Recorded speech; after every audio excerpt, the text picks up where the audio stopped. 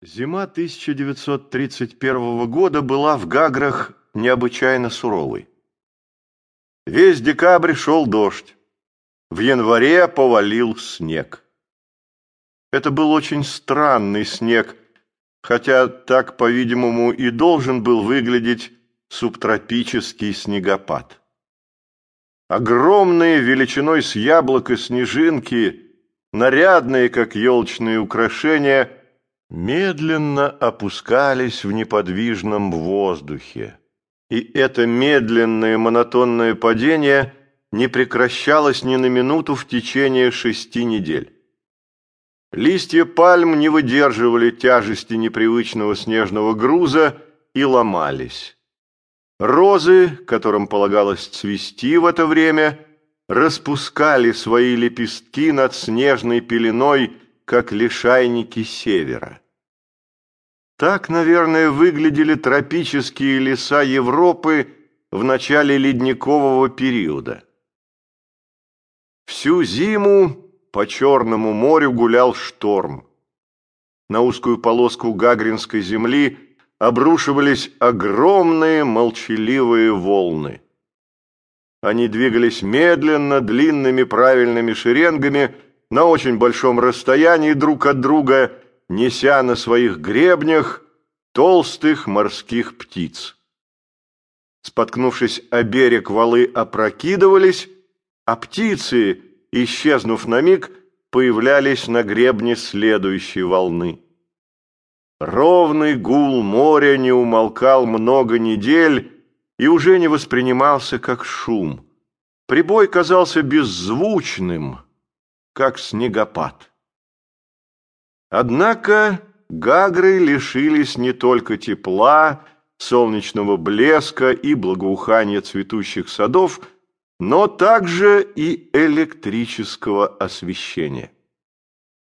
Гагринская гидростанция, равная по мощности мотоциклету, приводилась в действие водопадом, свергавшимся с отвесного склона Жоекварского ущелья.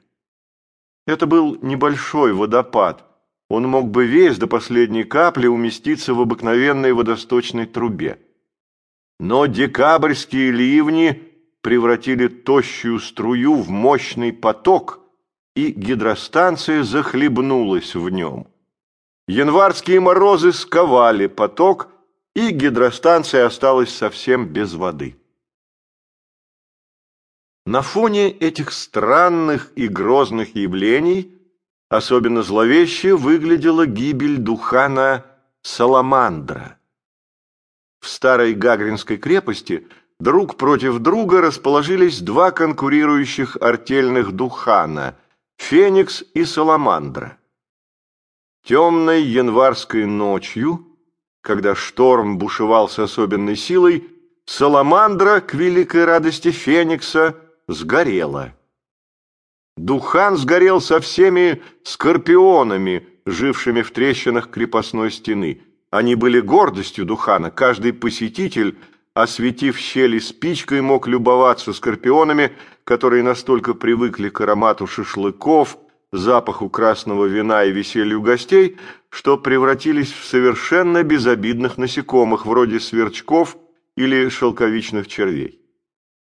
Мрак и пламя скрыли от глаз картину гибели скорпионов, но говорят, что все они, согласно обычаю, покончили самоубийством, ужалив себя в голову и проклиная обманчивое название Духана, которому доверились.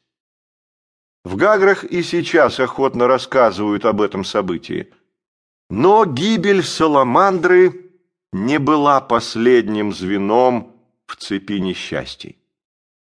Большая гора обрушилась на автомобильную дорогу к северу от Гагр, а дорога на юг, размытая дождями, сползла в море. И ни один пароход из-за шторма не останавливался на открытом Гагринском рейде. Городок, засыпанный снегом, скованный стужей и погруженный в темноту, оказался отрезанным от всего мира. Множество людей, собиравшихся провести в Гаграх месяц отдыха, остались здесь на невольную